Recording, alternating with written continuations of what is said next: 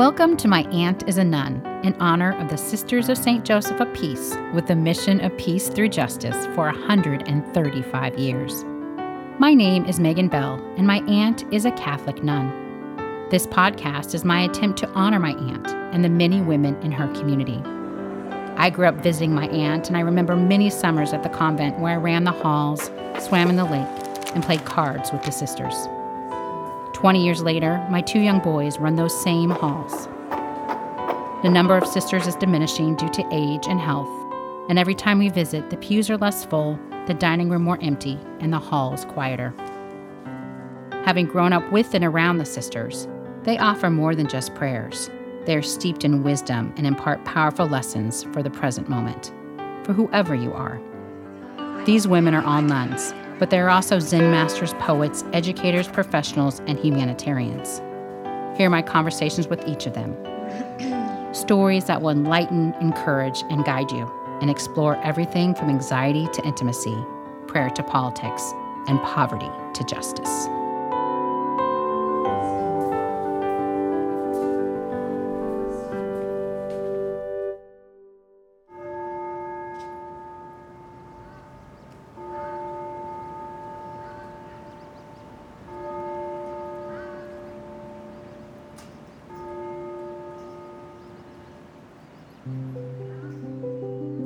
Sister Kathleen Pruitt says that every day she grapples with the question, who am I? To the sisters in her community, she is a Zen teacher and a football fan, with season tickets to the Seattle Symphony, and she loves poetry and crime novels. She's an activist who fights for social justice and equality. She travels with a purpose and is a mountain climber who summited Mount Baker and led wilderness retreats in the Canadian Okanagan Mountains. Her magical moments came when she witnessed the absolute wonder and awe of creation in nature and the birth of a child. She believes that down to the core, we are all good and we are all human, with all of the emotion and frustrations, even the best of us. You know, I believe Jesus had bad hair days. My image of him is on those bad hair days, I would have a hunch he went to Bethany and he knocked on the curtain of Martha and Mary's door and Lazarus and said, this has been a terrible day. Do you have a good beer? Sister Kathleen Pruitt had an early curiosity and attraction that led her to religious life at age 19. She served as a high school history teacher and as a social worker who, in the 1960s, coordinated, or mothered as she calls it, King County's co-ed drug rehabilitation program. She held many prestigious leadership roles as part of her ministry at Sisters of St. Joseph of Peace, including as a vice president at Pax Christi International, and currently leads a weekly contemplative meditation session at the Peace and Spirituality Center. Contemplative meditation allows for reflection on ourselves, our role in the world, and how we affect others. What I say affects the whole universe. Be careful the words you choose. Wise. Be careful how you say what you say. In today's episode, we discuss living in community, the similarities in Eastern and Western philosophies, and the power of not knowing. As we sit down for tea, my thoughts are also on who am I? We meet in her communal home next to St. Therese Parish, the very church where I had my first communion, and the home where I learned the Our Father with my aunt. We talk over tea. Sister Kathleen is thoughtful when she speaks, and when she pauses, she absentmindedly rubs the rim of her teacup. So the experience of I don't know wiped away all kinds of stuff. And it's okay to say, I don't know. Unless your aunt is a nun, not much is known about living in a religious community, and there are many misconceptions. Community is something I celebrate, yet I know that living in community, regardless of size, two or many, is not easy. So I wanted to know how Sister Kathleen embraces community. I want to say it's probably got similarities to a marriage. Sister Hildegard used to say to us always, community is like sandpaper. It'll rub the rough edges off of you. And it does. When Sister Kathleen joined the religious community as a young woman, the new sisters did not get to choose who they lived with. It was just sort of sent. And obviously, like everybody else, we're individual personalities with our own traits and our own habits. And part of community is how do you blend those rather than make them rough and stony. And some of us do that well, and some of us don't. And so it's community is a testing ground for awareness. It is a testing ground for letting go of some of my own wishes and desires. It's a blending of gifts. It's a recognition of difference, and yet an honoring of that individuality, and yet bringing together. I think it's a place of grace and a place of challenge. I mean, personalities clash, and sometimes people are not as nice to each other as they could be. We make efforts at reconciliation. It's a powerful challenge. Religious women are raised in community and live their lives nurturing relationships. As Sister Kathleen points out, human relationships are risky and complex. I think it is the willingness to be vulnerable with another, and the willingness to see that as, yes, risky, but also the ability then to let love be the arbiter of our interrelationship.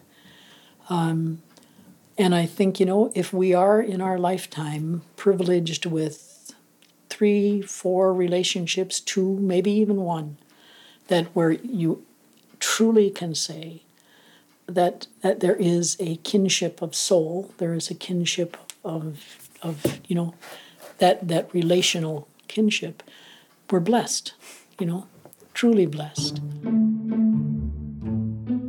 The nuns often have to remind themselves that they must practice living with greater empathy and understanding. A reminder because even though they are holy, they are also human. They are, just like the rest of us, full of emotion and not void of feeling. The other thing that I deeply believe, Megan, is holiness is not reserved. Every person is already holy. Already. I mean, if as we believe, the Spirit of God resides in this temple, how can we say we're not holy? We just don't recognize it. And it's peeling away those pieces to say, oh, wow, I believe Jesus had bad hair days. And my image of him is on those bad hair days, I would have a hunch he went to Bethany and he knocked on the curtain of Martha and Mary's door and Lazarus and said, this has been a terrible day. Do you have a good beer? The Buddhists have a wonderful saying. They said, you never really break a vow. You tarnish it, and you spend your whole lifetime polishing the tarnish. You polish the tarnish. Which is a much better image of the human reality. Much of our conversation is about patience and grace. Contemplative prayer and meditation are cornerstones in Sister Kathleen's life. Both embrace stillness and silence. I wanted to learn from her how to accept both the beauty and the ugliness in life. It's a practice of awareness. When you feel that feeling, which is not final, there's a wonderful poem that I think you'd really love. It's Rainer Maria Rilke. God speaks to each of us as God makes us. And in that poem, he says, let everything happen to you, both beauty and terror. Just keep going, for no feeling is final.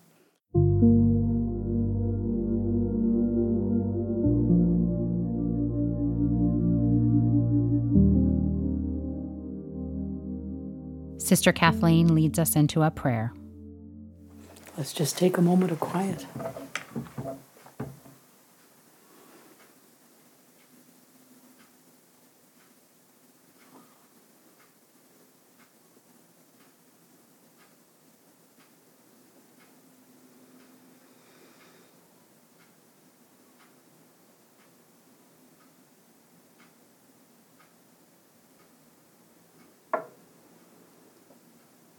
Spirit of God, you move freely throughout all of creation, within and through us.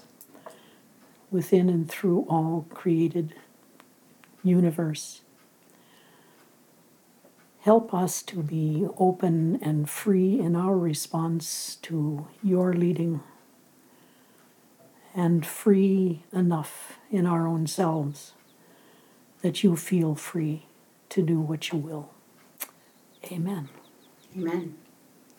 Why is it so hard to be still in prayer for some people? I don't know, Megan. I don't know. I find that interesting as well. It is a hard practice for me, sitting and being still in prayer. You know, I've done a meditation practice probably since I was in high school. So the prayer of silence is one that has been and is very important to me. But I also recognize that for some, walking makes sense. I think one of the hardest things is settling into the discipline of that inner contemplative prayer that requires a dropping away of thought. And that is really hard because our minds are like monkeys. They're all over the trees. The minute you get quiet, the mind says, aha, this is my time. It goes into operation speed. And the discipline of letting those thoughts come and go, dropping away, is a discipline. It's a discipline that leads us to that inner silence. The Spirit of God knows us better than we know ourselves. And so how do we make space and time within ourselves for us to hear that still small voice that leads and guides and pushes and invites? And that's a hard thing to do.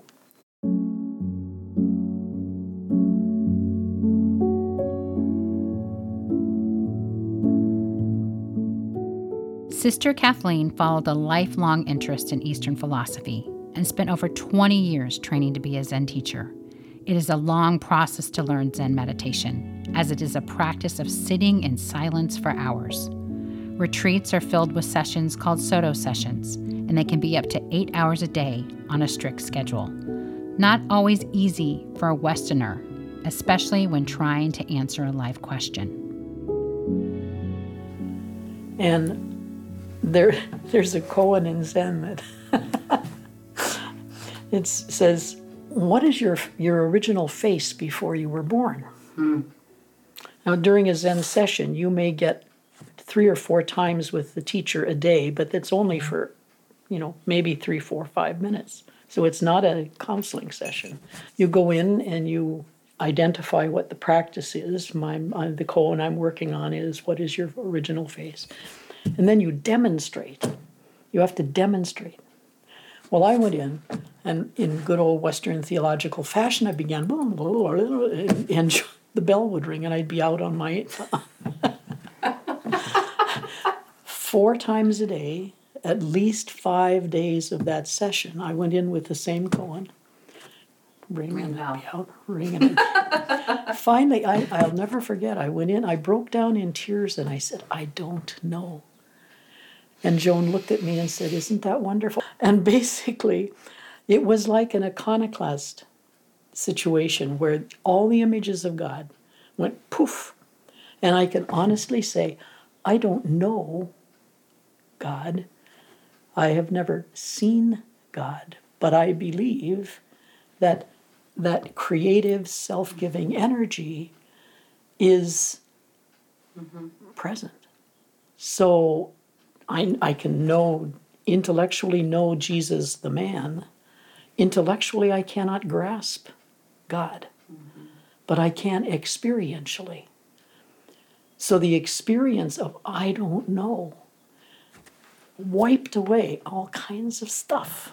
I really did say to her, I said, why didn't you tell me that? She said, because you had to experience it, not figure it out. Experience it. You had to experience the emptiness of not knowing. And to be okay with that. I said, sure as hell took a long time. I was surprised to meet a Catholic nun who is a Zen master. but it is not an uncommon practice across Eastern and Western philosophies. Many monks who teach Zen open their teachings to Westerners, and particularly priests and nuns. So, there are a number of priests who are Zen masters, Zen teachers. And he said, you don't have to be Buddhist to practice Zen. It makes you better what you are. There are lots of similarities in the practice of Zen to Christian contemplative practice. Tell me more about that. I think the starting point is different. The Buddhist and the Zen practitioner, Zen in its true form, would not posit a God, but they don't deny a God either. Okay.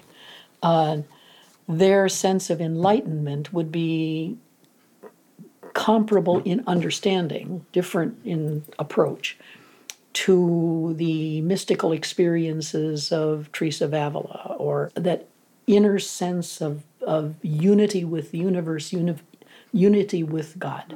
Okay? Enlightenment is that recognition of who we actually are. Aha! I am the Buddha. I am. And for us, it is the aha of I am one with God. I am not separate from this universe. I am you and you are me. And what old Chief Seattle said so wisely, what you do to the earth, you do to yourself. And so while the entry points are different and the philosophies and the dogmas or the scriptures are different, the end point of the practice really comes to the same place. Who am I? Right. So much of the sitting in Zen is that question. Who sits here? Like meditation, silent prayer is a form of contemplation. For Sister Kathleen, prayer is an action, a preparation for social justice. As Kathleen worked toward understanding Zen, her teacher challenged her to understand the importance of reflection and contemplation. She looked at me and she said, "Do you really believe? Do you?" And I'll never forget, it was almost like she was looking right through me, which she could do. Do you really believe that contemplation is an act of social justice? And that question, I looked at her and I thought, and I left the room. I couldn't answer. And I came back probably 2 or 3 days later. And I said, well, I think I do. And it's that sense of our constitutions say prayer leads us to action and action leads us to prayer. Well, if in contemplative silence, I really, really, truly believe that transformation takes place where that sense of unity with and oneness, in Zen they would say beyond one, with everything, whether it's the plant on the deck or the tree in the forest or the person sitting across from me, I'm not separate. And so if that transformation is real, then what I do affects the whole universe. What I say affects the whole universe. And, Hildegard used to say that to us. Once the word is out of your mouth, it's in the environment. Be careful the words you choose. Nice. Be careful how you say what you say. And so if that's true, and the butterfly, the scientific thing of the butterfly's wings moving the atmosphere of the universe, would it not be so with us who really carry within us the spirit of the living God? Who am I? Like Kathleen, I struggle with the question of who am I? I'm a mother, a professional, a wife, a sister, a friend. However, I understand this as what I do, but not who I am. And that's the illusion we live under. If we go back to the Christian scriptures, we are told over and over and over again, but we don't process that. Jesus says in scripture, I am one with the Father. You are one with me. One. Not separate from, but one. in the God whom we believe. So the question, who am I, is the life question. It really is. And it's okay not to know, right? It's absolutely okay not to know. God is bigger than, but I am part of that bigger than. So it's a mystery that you can't unpack and identify and, but it's real. And, the only name, Megan, the only name that fits God for me is love. It's absolutely the only name that fits.